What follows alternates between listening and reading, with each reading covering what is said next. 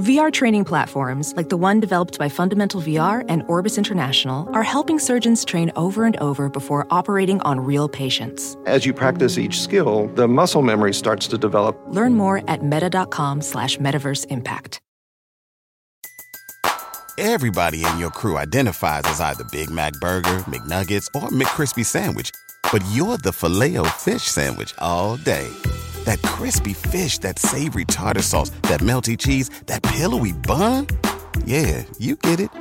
Every time. And if you love the Filet-O-Fish, right now you can catch two of the classics you love for just $6. Limited time only. Price and participation may vary. Cannot be combined with any other offer. Single item at regular price. Ba-da-ba-ba-ba.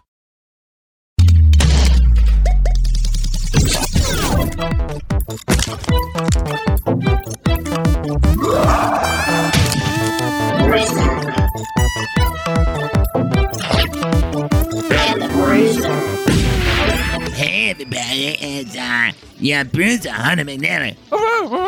Bruiser Hunter McNally. And oh my God, it's just me. That's right. It's Holden talks for 30 minutes. Some of you guys get that reference. I will probably be talking for 30 minutes or more, God knows, solo, because you know what this is. Let's take us back to a year ago. All right. A year ago, almost to the day as of this recording, Winnie turns 1 on the 14th of August, turned 1. She's now well into 1. Dumb. If you're listening to this even right when it drops. And this time last year, I was doing a bunch of research for a little TV show we all know and love called South Park. And I thought it was going to be my final hurrah before I would go off into paternity leave and my life would change forever. Well, my life definitely changed forever, and I definitely went off into paternity leave. But wouldn't you know it, the baby came early. It was actually more... She was induced, but Lexi went in for a check-in. I was in the middle of a 12-hour-long stream to raise money, to go off into paternity leave, to kind of have a last big stream before I went off into paternity leave. And my life would change forever. And in the middle of that, during a game of Quiplash with the boys, the Money Pit is what it's called on my Twitch stream, Lexi walks in, tells me, we're having this baby today. And you can watch the live reaction of that on my Twitch archives. I think just look up clips in Twitch and you can see me react so bizarrely to that information. I try to keep playing the game. I didn't know what to do. I think I would say shock was definitely a part of that situation. But yeah, I didn't get a chance to do this episode, and I was bummed because you know what? I did a lot of fucking work on this episode. I took a ton of notes that I have right here in front of me that I've dusted off and am ready to comb through. I was like, I'm a huge fucking South Park fan. I mean, I will say, you know, I have not seen every episode. I've definitely, way more familiar with the earlier years of South Park. I mean, the damn show has just kept going and going and going at this point. But every time I would check back in, I would be pleasantly surprised to see that unlike other shows that have run for this long, animated ones included, it really falls off after a little while. Whereas South Park always seemed to be that dependable thing that I could come back to time and time again and really enjoy it in the here and now, because it was always just so right on top of the controversies and big news stories of the day, and did such a good job lampooning them, parodying them, and we had that constantly throughout our lives, and it's just been a bit of a comedic background soundboard for all of these ridiculous things, that we've had to deal with all through pandemic, all through like whatever cancel culture shit or the PC kind of thing. Kanye West, they nailed Kanye early. They were one of the earliest people to get Kanye. Tom Cruise and the like, just always been there to just take a big shit on any celebrity or dumb news story or what have you. And that was always like pretty wild to watch and enjoy. And then just their own storylines outside of that in their own right were fantastic. You know, I mean, just right out the gate, you know, you with the alien stuff. I mean, the part where, you know, with Cartman getting that, was the kid to eat his parents. Was it his parents? Oh, Jesus. Now I'm at a blank. Now I'm at a loss, right? But anyways, cannibalism. Just so many funny, you know, great characters. Towley. I remember like losing my mind at Towley with my brother in when I was, I think, in high school, maybe middle school. A weed smoking towel just was so right on the money for our humor and what we were maybe into at that time. Before that, Mr. Hanky the Christmas Pooh. Especially through like middle and high school, you know, it was such a perfect companion for, you know, those weird ass years, and really helped realize like you can really just kind of laugh at every dumb, stupid thing happening.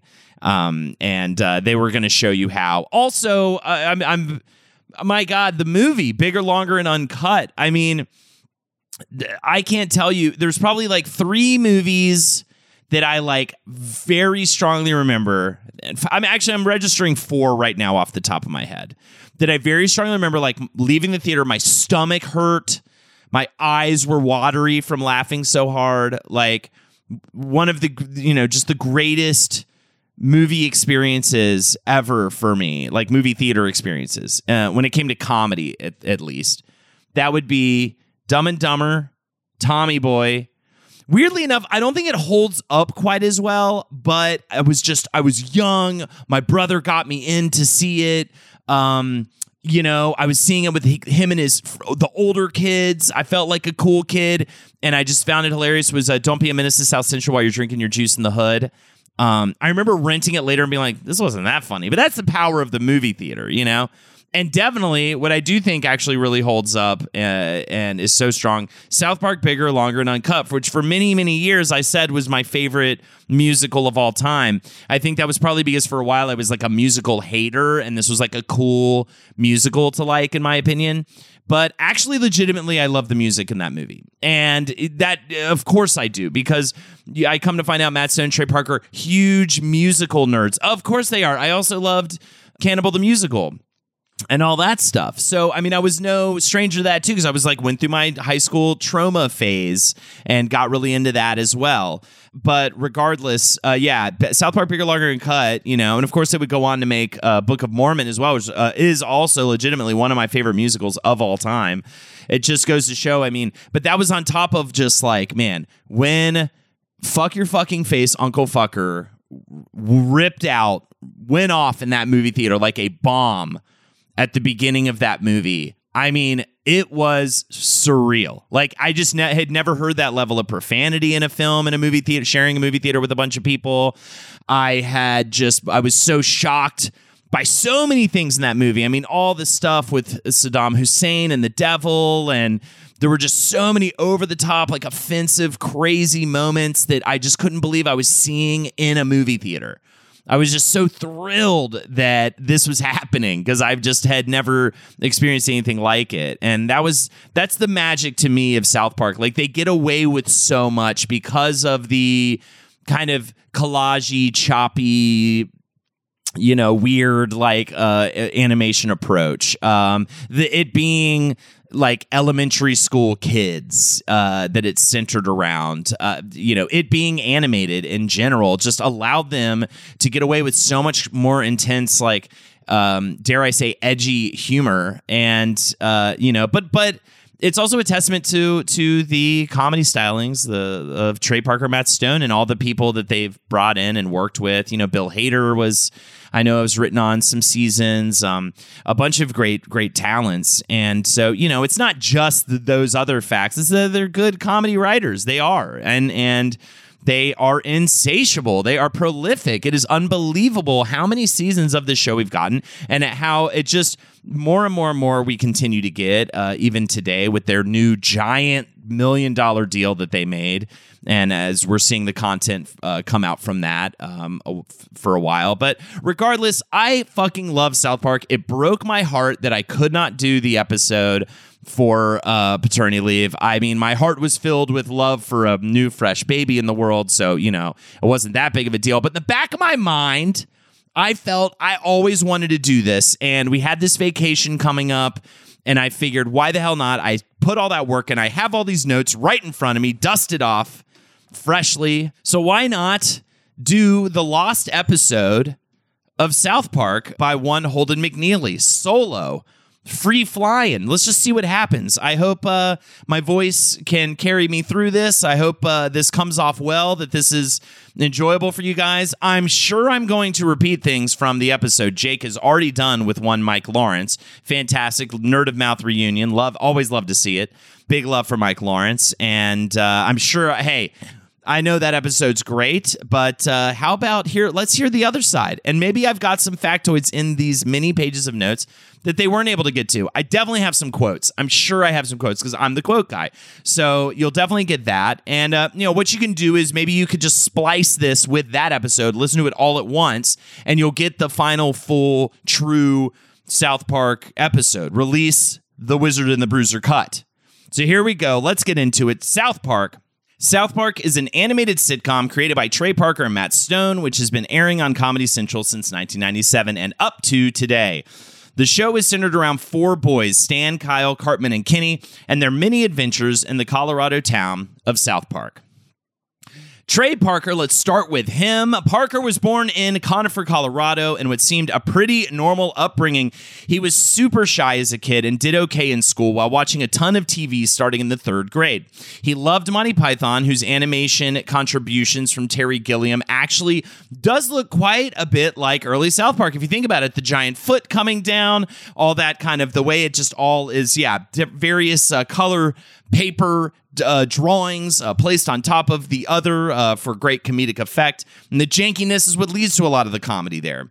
He put on a sketch, Trey Parker that is, for his school's talent show in the 6th grade titled The Dentist, which involved so much fake blood that his parents were called in. Parker said of the incident, the kindergartners were all crying and freaking out. My kind of guy. I mean, it reminds me of the Addams Family, right? When they do the Shakespeare scene and bleed all over the audience. I love that shit. On weekends, he made short films with his group of friends at the age of 14 using a video camera his father bought him. Also around this time, he got really into musical theater and joined a community theater group outside of Denver. His first role was in The Best Little Whorehouse in Texas, because of course it was. Again, early obsession with musicals and musical theater, and I have to love it because you always think of them as like this like rock and roll kind of comedy thing, this like edgy, these kind of guys wouldn't love fucking, guys and dolls. You know what I mean? These guys aren't obsessed with the music, man, right? Well, that would be untrue. They love that shit. With his buddy David Goodman, around the age of 17, he put out a comedy music album called Immature, a collection of love ballads for the 80s man. He played piano and was also the president of the choir council at his high school. He was popular. The lead in school plays regularly, as well as Prom King. I mean, he did well, and he has the look. I could see it. He's not, he seems outgoing. He's got like this bro-y kind of works for Colorado too. I definitely. Dare I call him a hunk or a himbo? I don't know, but, I could see it. After graduation, he did a semester at Berklee College of Music before transferring to University of Colorado at Boulder, where he took a film class and first met, bring him on in, roll out the red carpet. That's right, it's time for Matt Stone to enter the picture. Matt Stone's father is Irish-American, and his mother is of Jewish heritage, and their names are Gerald and Sheila. Kyle's parents are named after them. He grew up in Littleton, Colorado, a suburb of Denver, and he, too, loved music and entertainment. And this made his father concerned that he would, quote, become a musician and a bum. So he was pushed into a double major at college in both mathematics and film, because everybody knows that in order to not become a bum, you need to burn someone out with a double major. That's really going to push them into more and more success and work. Trey Parker said, Matt and I were at the University of Chicago in Boulder in 1992. When you're in the film school, you're working on someone's film every weekend, so you're spending your weekends on set. Matt and I would always end up either running cameras or running sound or something. Shoots are so fucking boring, and we would just sit there doing voices for each other. That's where it actually started. We would always talk like these little kids and make each other laugh, so we had a year of doing little skits with the voices before we shot anything. The film department showed student films at the end of the semester. I was like, there should be something Christmassy, because these screenings were a few days before Christmas. Always Christmas with them. I don't know what's going on with that. Parker had already done a project that won him an award called American History, which was animated using construction paper cutouts, so they went with this style yet again. And that is how we get to Jesus versus Frosty. The resulting short, Jesus vs. Frosty, featured 4 kids, all simple, crude versions of our Fab 4 main characters. It started that early. They already had the prototypes. You also had an evil snowman come to life, and of course, Jesus Christ battling it out with Frosty to save the day. The design for Cartman was actually called Kenny, and he gets half his face ripped off by Frosty pretty early on, and all the kids drop F-bombs a lot, and it's super dirty, especially for its day. Parker said this about the initial audience reaction at school. It was huge. It was just the fact that there were little kid voices and cute animation, and that they were screaming, fuck! People hadn't really seen anything like that before. It was mostly college kids, so we knew our audience. At the time, we were just trying to do something that all our friends and college buddies would think was funny. You know, it kind of reminds me so much of our relationship with cursing in our youth. I mean, I know at least by middle school, I was cursing like a sailor around my friends, and of course, never cursed around my parents. My parents rarely cursed around me, and I kind of know now that they definitely curse pretty, not as much as me for sure, especially if you're familiar with my work on Roundtable of Gentlemen, or even on my Twitch stream. I'm always like, fuck, dog fucker, or whatever, you know what I mean? I'm calling people dog fuckers, and I'm asking people to, suck a dirty fuck or whatever it is, you know what I mean? But, that was really such a big deal, curses, back in the day. And I think it's changed a lot more now. I think kids are aware of the language earlier. I think there are more parents that curse now than ever did, just as the times change. But I think there's more of an understanding of, like, you can't say these words at school, but you can say these words at home. I don't know, though. Maybe I'm just already admitting that I'm a terrible father. We'll get there, though, with Winnie. We'll see. But, just to see little kids cursing, which is like something kids can do for sure. But it was so wild even back then to see it happen that it was just mind-blowing at this college, what Trey Parker and Matt Stone did. So then we move forward into, we're going to kind of step away from this, but we're going to revisit it in a little bit. Frosty's going to be replaced with Santa, and that's going to be the short that, I don't know if you guys were aware of it. I know as soon as I started watching South Park on Comedy Central, I became very obsessed with it. And I heard about the way they got their show based on this short. We'll get there. But I definitely remember that was one of the earliest things I downloaded on the internet, would probably be the Jesus versus Santa short. But before that, they make a whole dang musical via Troma. Did I say dang? I meant damn, because I'm a cursing edge guy. Fucker face. It's just me. I'm going insane. But we're going to get there. We're only on page 2, so we have a ways to go. That's the other thing. I had so many pages of notes. I was devastated I couldn't do this episode. I worked really hard on this. I don't know if you guys noticed, but it's kind of a big deal.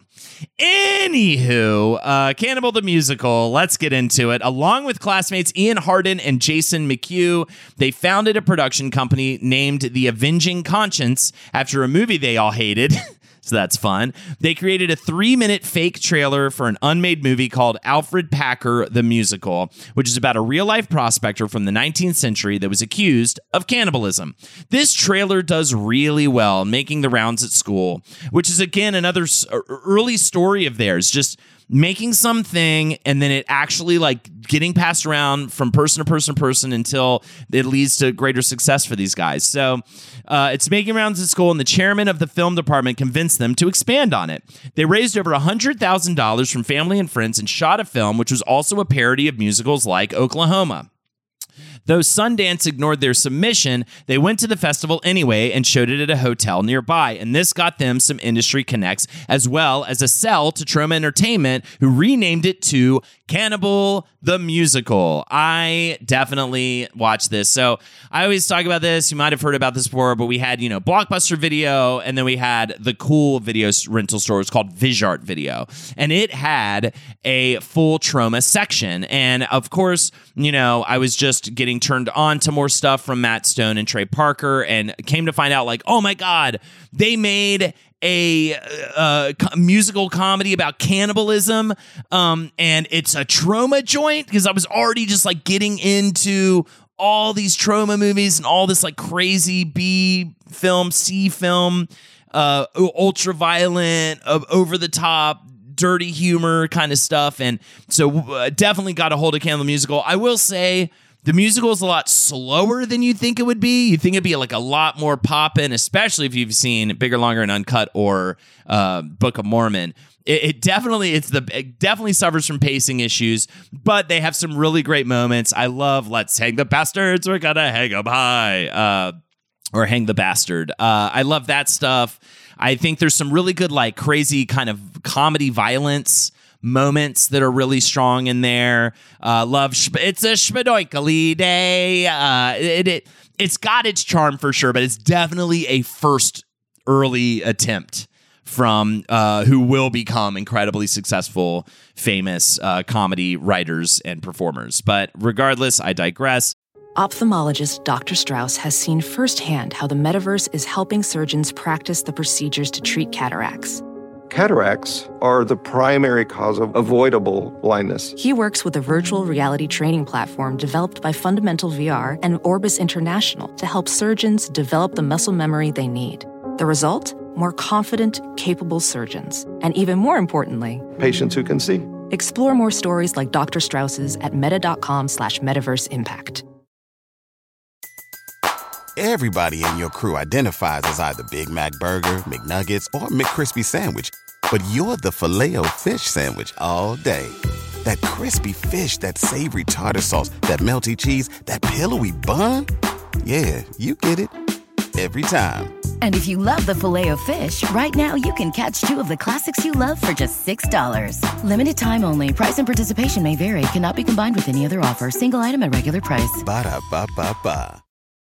At this point, they're going to get their butts to Hollywood. They rather quickly got set up with an agent, lawyer, and got a script deal when they first got to L.A. They would spend years dirt poor, though, with Matt Stone sleeping on dirty laundry in lieu of a bed for a very long time. So you always think, like, oh, man, these guys had it made. They just keep making these really cool things, and then it gets passed around by word of mouth, and then all of a sudden they're just this overnight success. Well, no, it took a very, very long time, just like it does for so many people trying to break into this business. While their other pitches and pilots were stuck in production limbo, Parker writes the script for Orgasmo, which they were able to get made. However, the MPAA gave it an NC-17 rating and wouldn't budge on that, so it suffered in the box office as a result. Again, Vizart Video, thank you so much for carrying copies of Orgasmo. And again, Orgasmo is like, I would say 40% really funny. There's a lot of like great, I still remember, it's problematic now, but of course I ain't gay or nothing. I'll fuck you in the ass, which is, it is what it is.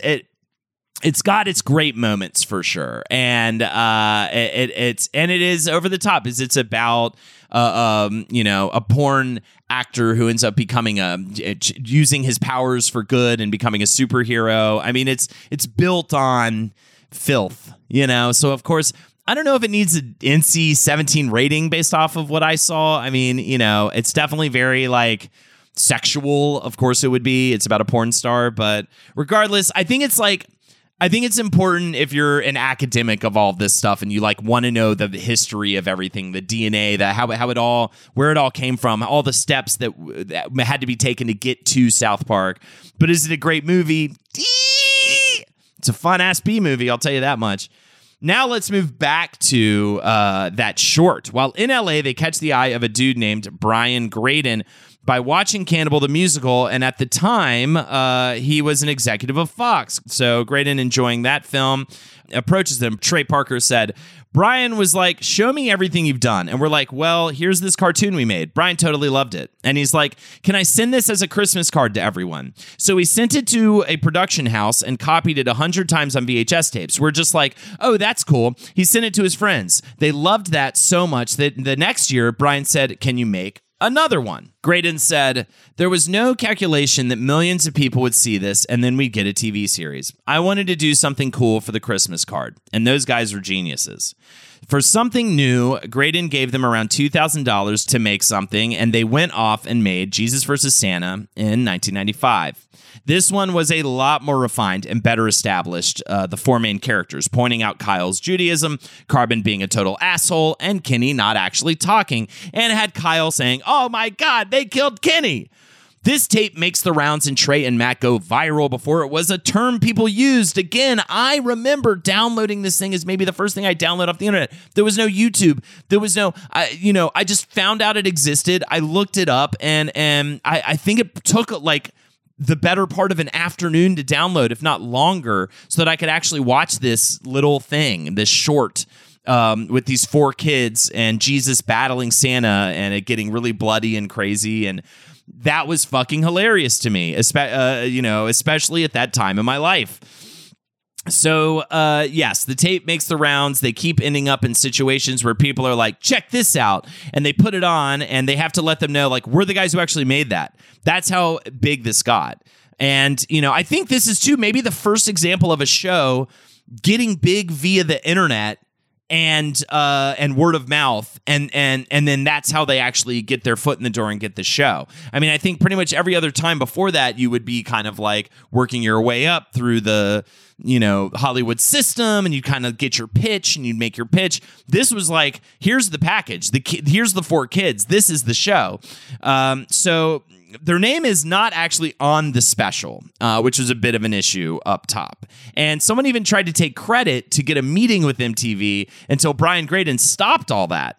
Parker said, the internet was starting to become a thing that people were catching on to, and it was this marketing tool for the first time. Spirit of Christmas, because it's so shitty looking in the first place, is something that worked really well on the internet because you could download it quick and it can look like shit and it's okay.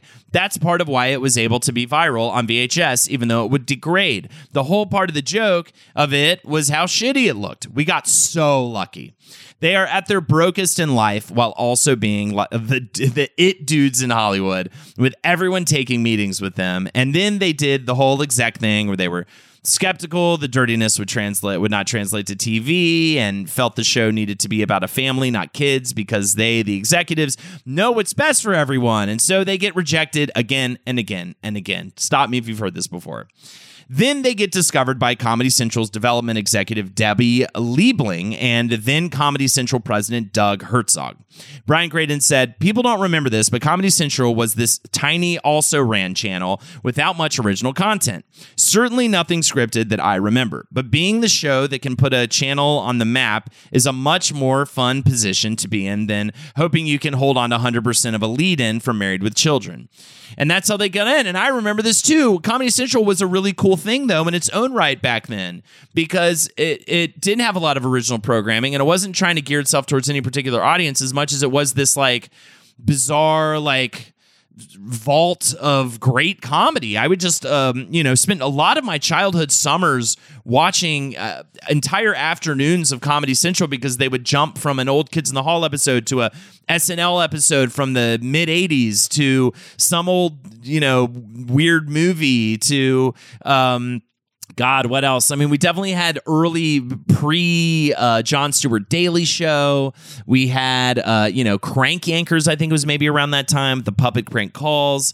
But a lot of it was Monty Python and the Holy Grail. It was shit that had come out 30 years ago that, Absolutely Fabulous and all that kind of stuff. A lot of British stuff, a lot of indie sketch stuff. I mean, it was like this incredible education for me in my youth. But honestly, it's going to be Jon Stewart taking over The Daily Show, and it's going to be South Park that in a large way changes all of that, for some better and some worse. So this is how we get to the pilot. Herzog said, I do remember the first stupid thing I said to them. Like, they said, we're going to kill Kenny every week. And I remember going, wait, is that funny? Like, won't people hate that? Isn't that sad? And I just shut up and let them continue. The brilliance of South Park is there's nothing conventional about it. I love that so much. The pilot titled Cartman Gets an Anal Probe was handmade by Parker and Stone. They actually, that was all, like, if you want to go back and look at that craftsmanship, I mean, later they're going to be able to turn this into a whole digital affair, and it's not actual collage, but it was actual collage in the very beginning. Graydon said, we went to do a focus group. They were asked to rate the pilot on a scale of 1 to 10. There were 1s and 2s and 3s everywhere. We made 3 people cry. They were saying that it's inappropriate for children to say those kinds of things. Despite the scores, and after I have to say, I love that they made the people cry in the room. If I could pay money for the video of that reaction meeting, of the feedback meeting with these these people, I'd give it. I'd toss it at least $1,000 to see that video. Despite the scores, and after a revision on the ending of the episode requested by Comedy Central, the network went forward with the series. Graydon said, that takes more bravery than people know until they've had those jobs. Herzog said, I bolted up in bed just nights before we put it on air in cold sweat. I swear to God, I was like, wait, can I get arrested for this? Is this legal? You have to remember how far the culture has come and how far the needle has moved in a good part of 20 years. There was nothing on TV like this. I don't think anybody understood how funny, how smart, how ingenious it was going to actually be. That is so true. Okay, so we had The Simpsons, and it was crazy to me even back then, and definitely especially now, that parents were like not letting their kids watch The Simpsons. Bart was too bad, and Homer was strangling him, and they weren't a perfect, happy family. And he would say, don't have a cow, man, which was so offensive, right? So yeah, it was, then South Park drops, and it's like, oh, this is the real shit parents should be letting their kids watch. I mean, before that, we had Beavis and Butthead. I remember Ren and Stimpy was a little bit controversial as well for certain parents. My parents never enforced this, and I'm really happy they didn't. I definitely, at least, say what you will about my shitty parent. No, I'm just kidding. I love my parents, but I will say one great thing about them is, like, they never kept me from enjoying this kind of stuff. And I felt so bad for kids who were kept from enjoying it. I did get a lot of my dad shaking his head and being like, this is so bad. And like being so like disapproving off to the side of it. But then, he was fucking loving it. He was totally laughing and enjoying it. But, it was like, this is so bad that it's so good. And that was really nice. And we would even watch episodes together, and it just really got together on this comedy. I mean, that's a lot of my dad and I's love language, is comedy and watching funny things together. And we did have, I think, some really fun times with South Park, but it was a lot, and it was unlike anything ever. I completely agree, and I would totally wake up in a cold sweat as well if I was the person hitting the green light. I mean, a lot of it being on TV in those early seasons was like, I can't believe this is on TV. I mean, that was the big discussion. It was like, how are they getting away with this? How are they able to have this? This is so over the top, fucking first episode, a young boy gets anally probed by an alien. I mean, it was legit. It was legit. So the show debuted on Comedy Central to almost 1 million viewers, which was huge at the time for Comedy Central. Herzog said, I came from MTV, and South Park took off quicker, faster, and with more impact than any sort of rock band or music act that I'd ever seen. It took off like a rocket, and it got an immediate, incredible critical response. The first season was made by Parker and Stone at Celluloid Studios in Denver over the course of 3 months, and they essentially lived there during that time. A single note from the network meant Parker and Stone hand-cutting out construction paper in order to reanimate a tiny sequence, which is kind of hilarious to think about. So it's like they really it's really a big pain in their ass just to get a tiny little correction from the execs. They contacted Les Claypool to do the theme song. The best. They were big fans of Primus. I actually did. I shared a backstage with Matt Stone at a Les Claypool show. My buddies, the Reformed Whores, got to open for Les Claypool's Duo de Twang banjo show that he was traveling around with. It was so fucking cool. And we actually got to go hang out backstage and meet Les Claypool. It's like this amazing moment in my life. Primus was one of the first bands I ever got into. That was like, I think the first tape I ever bought with my own money was Primus Pork Soda. I mean, this was a huge deal for me. And Matt Stone was totally there, as well as one of the guys from Ween. It was so surreal. But yeah, they were big Primus fans from the get. And it was so, one of the cool things about the show was I was already a Primus fan. So when Les Claypool pops up and is doing the theme, I was totally floored. So Les Claypool does the theme song after seeing The Spirit of Christmas and really loving it. The outro is the initial version they sent in, which was deemed too slow. So Matt Stone actually tracked them down on tour, that Primus, that is, or Les Claypool at least, to get Les to redo the song, and had to have Claypool sing into a little handheld tape recorder to a sped up version of his vocals for the new version, which has got to be crazy. So yeah, it's kind of wild. Just very handcrafted. Another big early get that stood as a staple for the show was Isaac Hayes as Chef. He at first was reluctant to be a part of it, but it ended up giving his career the second life, both as a musician and a voice actor.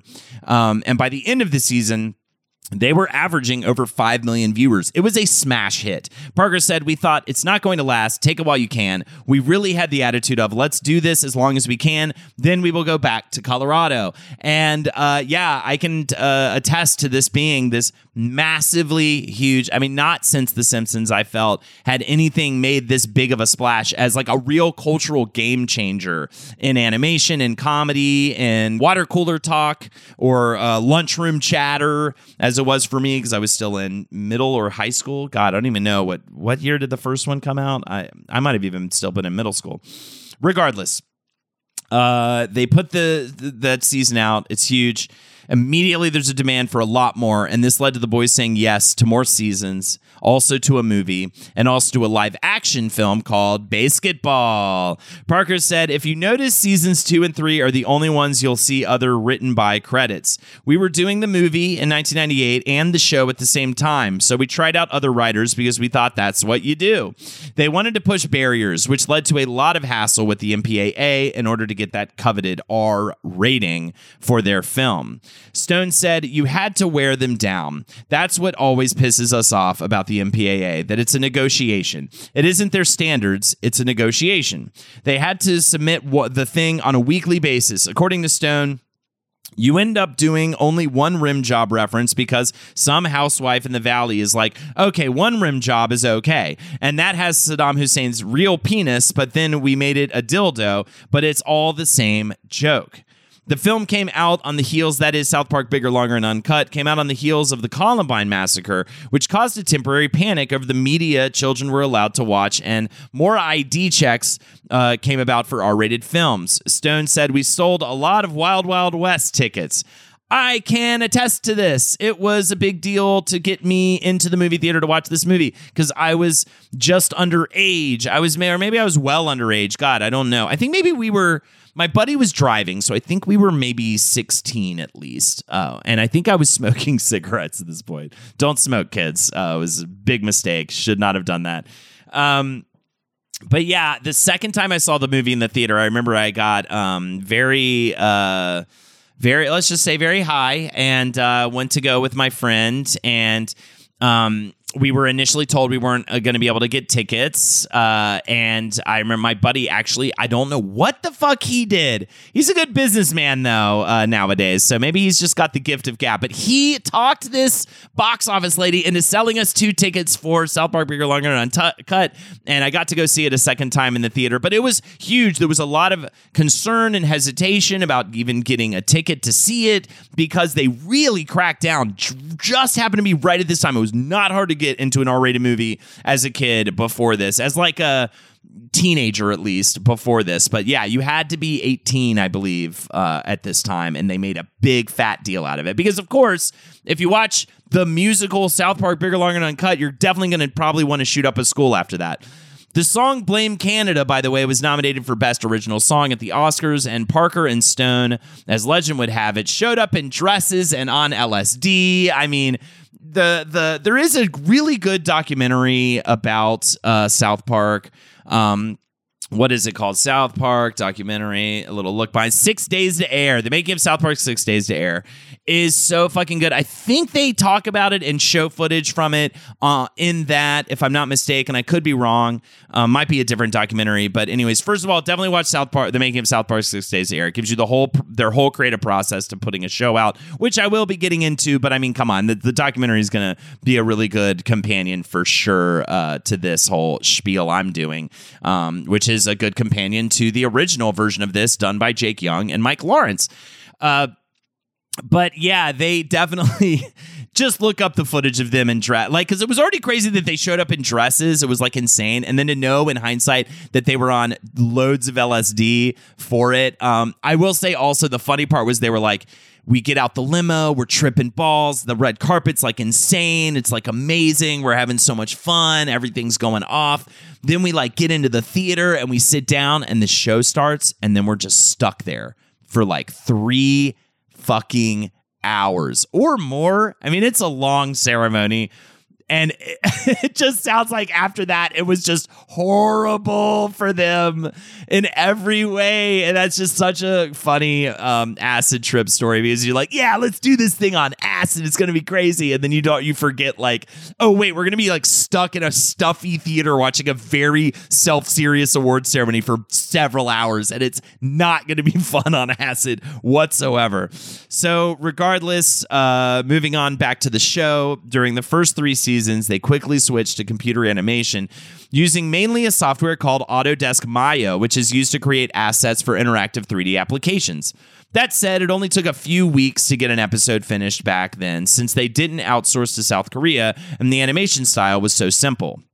After that, they staffed up even harder, still only around 70 people, and therefore could finish a single episode in 1 week, and sometimes as little as 3 days. That's how we get to 6 days to air. This allowed for incredibly current episodes commenting on stuff that was in the news that same week even. And this was such a unique first for like an animated comedy show like this. I mean, of course, you've got like Weekend Update on SNL, things like that, where they're able to do, talk about current events. But for it to be a half an hour animated show that's bringing shit up that happened a week ago, it was kind of mind-blowing for the time.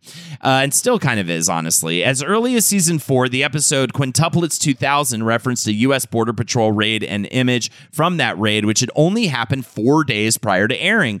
The season 12 episode About Last Night centered on Obama's victory in the 2008 presidential campaign and aired less than 24 hours after Obama was declared the winner and used segments from his actual victory speech.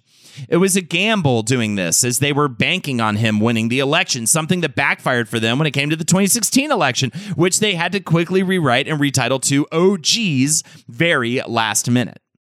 Professional welder Shayna Ford used VR training developed by ForgeFX to hone her skills as a welder. The more time that you spend practicing it, that's what separates a good welder from a great welder. VR training can help students like Shayna repeatedly practice specific skills. Virtual reality definitely helps, because the more muscle memory that you have, the smoother your weld is.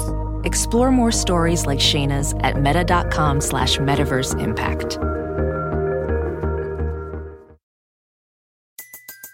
Everybody in your crew identifies as either Big Mac Burger, McNuggets, or McCrispy Sandwich. But you're the Filet-O-Fish Sandwich all day. That crispy fish, that savory tartar sauce, that melty cheese, that pillowy bun. Yeah, you get it. Every time. And if you love the Filet-O-Fish, right now you can catch 2 of the classics you love for just $6. Limited time only. Price and participation may vary. Cannot be combined with any other offer. Single item at regular price. Ba-da-ba-ba-ba. So up until season 20, Parker, Stone, and the writers that they amassed would go on a little retreat to pull ideas for the coming season. I've always been jealous about this retreat, though I'm sure if I was a part of it, I would be shitting my pants and very nervous and stressed out the whole time, and then probably would have been bad at it. But I've always been really jealous about this retreat that they would go on to brainstorm and stuff. Production begins on a Thursday. So now we're getting into the process, by the way. I should have said that up top. This is their kind of general process for putting a show together. Production begins on a Thursday with a brainstorm session including Matt Stone, Trey Parker, and their writing consultants. They bring folks on that they like, such as Pam Brady, who went on to write stuff like Hot Rod and Team America World Police, as well as Bill Hader, who I mentioned before, of SNL fame and now much more, Barry fame as well, and everything else comedy fame. Even Norman Lear was brought in to help with a couple of episodes in season 7. They were big fans, and Lear found the show to be amazing. Once they have a basic premise and some scene ideas, the animators break off and get to work, which, by the way, Lear was the All in the Family guy, right? I believe. I didn't write it down, but I'm almost certain. I mean, prolific, and especially when it comes to like breaking up societal norms and like fucking with the status quo, like incredible influence on American TV history in a really positive way, I think. So once they have a basic premise and some scene ideas, the animators break off and get to work with what they have so far. Parker will then write a script over the next day or so, then it goes into full production. Parker also handles the majority of the directing duties, while Stone helps coordinate production and business stuff. Typically, the animators, editors, technicians, and sound engineers do a 100-hour work week for this, and a completed episode is sent to Comedy Central headquarters on Wednesday via satellite uplink, and this has happened just a few hours before the 10 p.m. ET airtime in the past. The only time they missed a deadline was for Season 17's Goth Kids 3 Dawn of the Posers, which was due to a power outage caused by a car accident. Funny thing is that it was the only deadline they were actually going to miss anyway, so it was just this bizarre act of serendipity that gave them more time to complete the ep. Frank Angone, executive producer, said, "We can be changing lines at 6, 7 a.m. the day of air. Through the years, it's a tenuous row to hoe and making sure the guys don't feel too much creative pressure, but enough pressure that the reality of making air is always relevant, being that we're 6 days at a time per episode. It's not even hours here in South Park. We micromanage minutes to maximize what we can get out of every hour every day." For the animation, before the digital animation happens, animatics are drawn in a storyboard software called Toon Boom. Today, the studio runs a 120 processor render farm that can produce 30 or more shots an hour. Though the quality of the animation is greatly improved over the years, they do intentionally use techniques to maintain some of that homemade quality. There are also a couple of episodes that incorporate different animation styles. You may remember Good Times with Weapons, which has the boys in anime form. Love that episode. Of course, another classic, Make Love Not Warcraft. This incorporates machinima techniques to get the in-game World of Warcraft scenes. Another absolute classic banger South Park episode. Getting into the voice acting, it is primarily done by Matt Stone and Trey Parker. Parker does stuff like Stan, Cartman, Randy Marsh, and Mr. Garrison. Stone does Kyle, Kenny, and Butters, among many others. Initially, a woman named Mary Kay Bergman, under a pseudonym, as she was also known for voicing a lot of Disney characters at the time, did the majority of the female characters until her untimely death in November of 1999. After that, Mona Marshall and Eliza Schneider took over, the latter of which was replaced by April Stewart after the 7th season. Initially, guest stars just made animal noises, like in the case of George Clooney. Love this part of the lore of South Park. George Clooney loved the show and was known for having hundreds of those tapes of that first Christmas special that he handed out to friends, and who he asked to guest on the show, and was given the part of a dog that only barks. The first celebrity guest voice that went past that was oddly Natasha Henstridge. They were huge fans of her starring role in the weird, horny alien film Species from the 90s and just wanted an excuse to meet her. Also, Norman Lear, who helped out in the writer's room, also voiced Benjamin Franklin. Lear said, there's nothing like South Park anywhere. I never did anything like it. It's all by itself. I look at South Park and I'm confident it is adding time to my life. What a beautiful quote. The show's original score composer is Adam Berry, who used sound synthesis to simulate a small orchestra and has a solid grasp on how to make songs sound similar to other famous ones and is great at mimicking genres for parody's sake. He's also a member of the band DVDA, the punk band that Trey Parker and Matt Stone put together. Now you're a man, man, man, man, man. Now you're a man, man, man, man, man, man, man. One of my favorite things about the film Orgasmo is that that song, Now You're a Man, which opens up the movie and is so funny. I used to sing it with my friends all the time at school. They have since gone on to do stuff like the cover of Poker Face that Cartman does for the episode Whale Whores, and Uncle Fucker from Bigger, Longer, and Uncut, which I already gave shout outs to. Parker does vocals and keyboards, and Stone does vocals, bass guitar, and drums. It's a fun story. I'm surprised I didn't put this into my notes, but there's this hilarious anecdote about them taking a meeting with Comedy Central in New York City. And, when they go, they're in town for the weekend, and the execs there were like, yeah, we can get you in at whatever club you want. Do you want like tickets to like a concert or something like that? And they were just like, musicals. We just want to see, we want to see Cats. We want to see Phantom of the Opera. We want to see, and just was like, just, can you get us tickets to all these musicals? And they were like, I thought these were like crazy, wild dudes that would make this Santa versus Jesus crazy short and everything. We thought these were like party club guys or something, and all they want to do is see wholesome musicals on Broadway. Just very funny. And that they did apparently all through that weekend. So, after 2001, for the musical end of things, after 2001, the score was taken over by Jamie Dunlap and Scott Nicolay at the LA-based Mad City Production Studios. And since 2008, Dunlap is the show's only composer and is one of the few people that doesn't work at their big studio in Culver City, instead emailing the audio file to them after reading a script and scoring it. A lot of the initial songs were written by Parker and performed by Chef, a.k.a. Isaac Hayes, as a way to teach the children about something. In Season 2's episode Chef Aid, Rick James, Elton John, Meatloaf, Joe Strummer, Ozzy Osbourne, Primus, Rancid, and Ween all lent their talents, and we all had that CD back in the day, right? You had the Chef Aid CD, right? You weren't a cool kid if you didn't have a Chef Aid CD. And some Pogs. You know what I'm talking about? At least an OJ Slammer or two. So let's get into some of the many controversies that the show has, of course, would swirl around the show throughout its time of being what it is.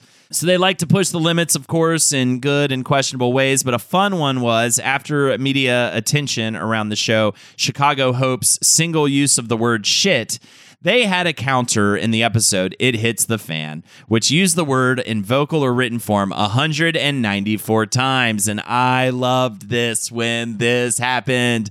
This was such a huge deal, and I couldn't believe it happened. Very, very fun. One of the first big controversies was around an episode called Trapped in the Closet in 2005, in which Tom Cruise is trapped in a closet, literally, and the story of Xenu from Scientology, something that the cult tries to hide from the general public, is retold via Stone and Parker.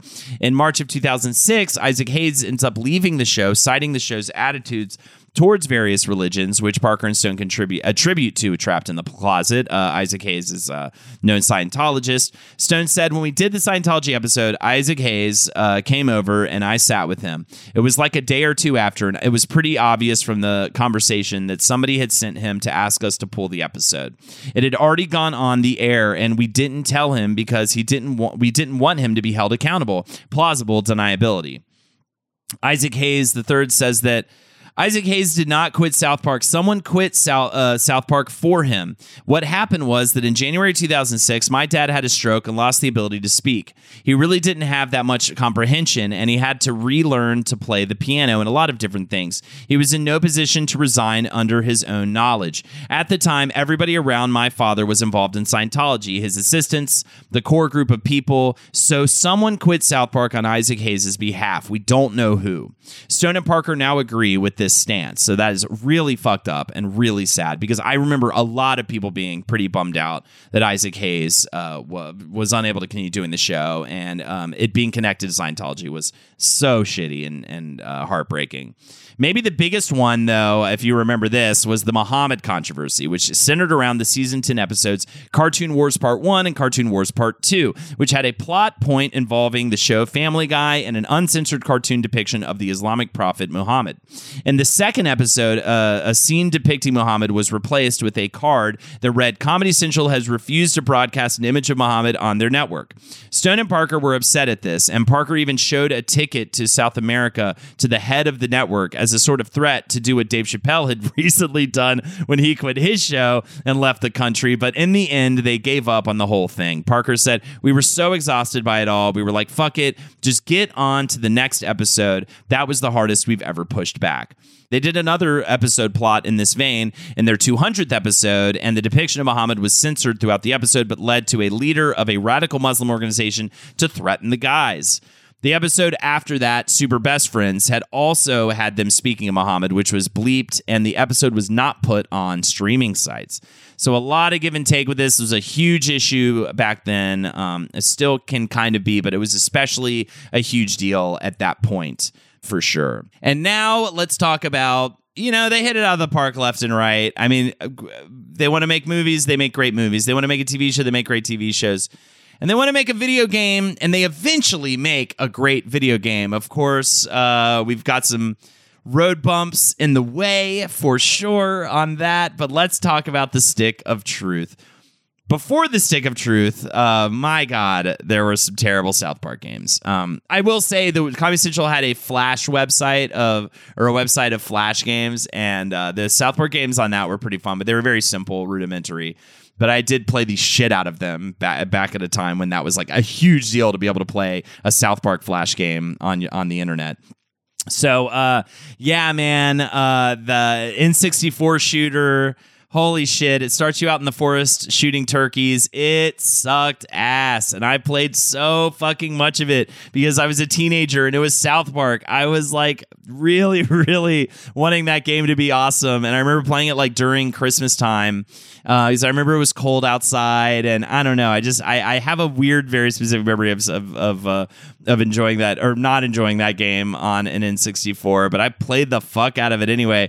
Also, I barely remember Chef's Love Shack on the Dreamcast. This was just a bunch of mini games. Later in 2009, Parker and Stone, both gamers in their own right, approached Obsidian Entertainment, makers of Fallout New Vegas, in order to make a game in their favorite genre, RPG. The final script of this game was something like 500 pages long, which the guys wrote and closely worked with Obsidian on. Stone said, "We write jokes and the jokes are funny. With a game, the 4th, 5th, 6th, 80th, 100 millionth time you've seen that joke, it becomes not funny. Then you lose faith in it, and then you question it, and you go around this emotional circle. We've always liked fresh-baked stuff a little better, but with a video game, it doesn't work that way. The game feels in every way like you're playing an episode of the show." And I think that's what really drew me to it at first. And the technology had finally gotten there where like it just feels and looks like an episode of South Park. And like you're moving through that town just like you would if you had control over the TV show. And it was kind of a mind blower at the time. I mean, I know it's simple animation, but still, they just nailed that game feel of I'm in the TV show so fucking well. Every space in that show, in that game, every little movement, that the characters make just was so authentic to the show. The 2002 episode, The Return of the Fellowship of the Ring to the Two Towers, was a big influence in terms of the character costumes and classes. They went full fantasy. It was a lot of fun. The sequel, they go full, superhero cinematic universe. But in that first one, it was like super just straight up RPG, almost JRPG. I mean, it's a lot of, menu combat and stuff like that felt very JRPG. And, the fantasy setting within the town was a perfect choice, I think. The guys put up money at first to get the game off the ground, so that they believed in it. Then the publisher THQ took the game on, but had to file for bankruptcy during its development, which led to the sale of the rights to Ubisoft. Ubisoft delayed the game further for changes to be made before it was released finally in 2014. The sequel, Fractured But Whole, played off of course, that MCU stuff and had a bit more of a grid-based Fire Emblem style almost. type of attacking, which I did quite enjoy. It definitely wasn't as good as Stick of Truth, but I did play it all the way through and did enjoy it. But yeah, Stick of Truth was a bit of a revelation. I mean, the comedy was amazing. The gameplay was super fun. The way that they handled all that stuff, summons and all that kind of stuff, was great. And it had that over-the-top, eye-popping humor that, you know, you came to know and love from the franchise. Ubisoft chose to develop the game, the Fractured But Whole sequel, internally at Ubisoft San Francisco. That was released in 2017. So here we go, getting more towards the present. A, play Stick of Truth. B, watch Bigger, Longer, and Uncut. And there's so many great episodes. I mean, I can't begin. You know, I love the World of Warcraft episode. That's like such a good one. That first season's kind of burned into my brain. There's just too many episodes to count. It's also just like watch the news stuff because that's what's commenting on what's going on right now, you know? I mean, also the Kanye one with the fish or whatever. But anyways, up to now, very recently, at the time of the recording a year ago, at least, Trey Parker and Matt Stone signed a $900 million deal for 6 more years of South Park. They intend to create 14 spin-off movies as well as new episodes for the streaming service Paramount+. They're also attempting to purchase the real Casa Bonita that is featured in the show. Matt Stone said, "I just turned 50 this year. In some ways, we are out of touch. The one thing that unites us whenever we come back into the writer's room is just being unreasonably emotionally interested in the movie industry. What movies were to us and are now seems so far apart. And there seems to be some deep cultural criticism of America nestled in it. If we did an episode right now, it would for sure be about Space Jam 2. Yeah, definitely. I'm sure they're going to be dealing with like multiverse shit as we move forward with the ridiculous amount of it going on. Not just Space Jam, but, you know, Marvel's new direction. That makes so much sense. And it also makes a lot of sense for me to probably stop talking because I've been talking for an hour straight. Are you fucking serious right now? We did it. If this wasn't a full hour for you guys, that was probably because at one point I had to order a salad for pickup so that I could go eat after this before my big stream with Jackie. I'm recording this on a Friday. This was a lot of fun. I definitely really appreciate Jake being my co-host and would never not normally do this, I think. But this was a really fun challenge for me. And I'm just so happy to get to comb through all of those notes and talk about this franchise that I absolutely love so much. I mean, the video games, the movies, you know, I've just been there for the whole ride, and so it really bummed me out as one of, I think, it's such a fundamental episode for Wizard and the Bruiser that I had to miss out on it, especially because I just went through 8 pages of notes.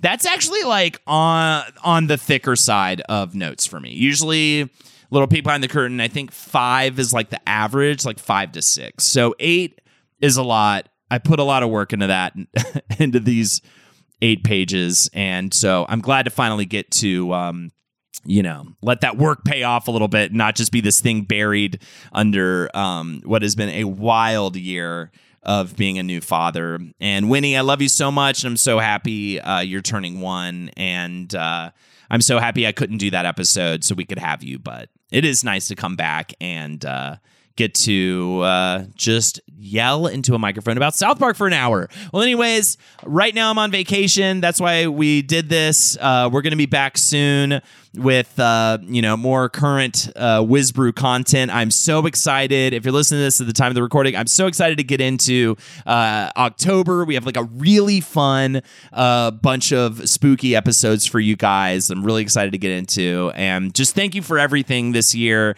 Thanks for, you know, it's listeners like you that allow me to do what I love for a living and support a wife and a child. So just thank you guys for everything. If you'd like to support me further, check me out, twitch.tv/HoldenaturesHo. I do streams on Monday, Tuesday, and Friday.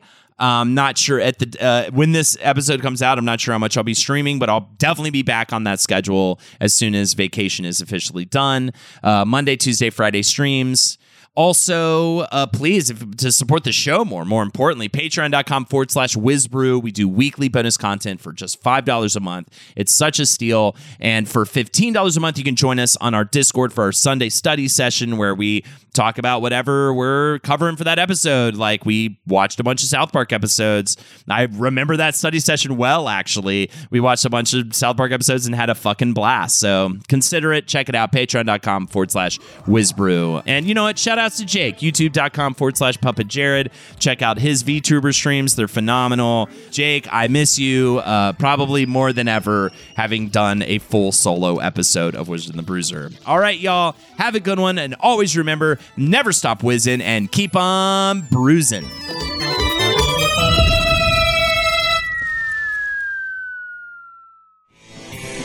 This show is made possible by listeners like you. Thanks to our ad sponsors, you can support our shows by supporting them. For more shows like the one you just listened to, go to lastpodcastnetwork.com.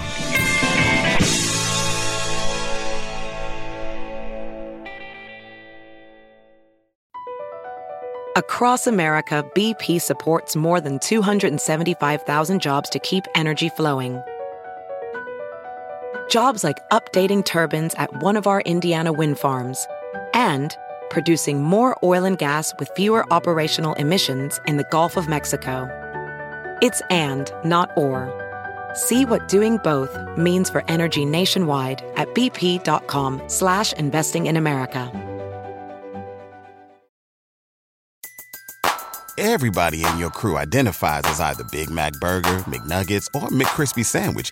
But you're the Filet-O-Fish Sandwich all day.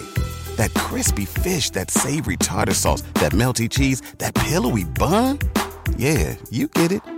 Every time. And if you love the Filet-O-Fish, right now you can catch two of the classics you love for just $6. Limited time only. Price and participation may vary. Cannot be combined with any other offer. Single item at regular price. Ba-da-ba-ba-ba.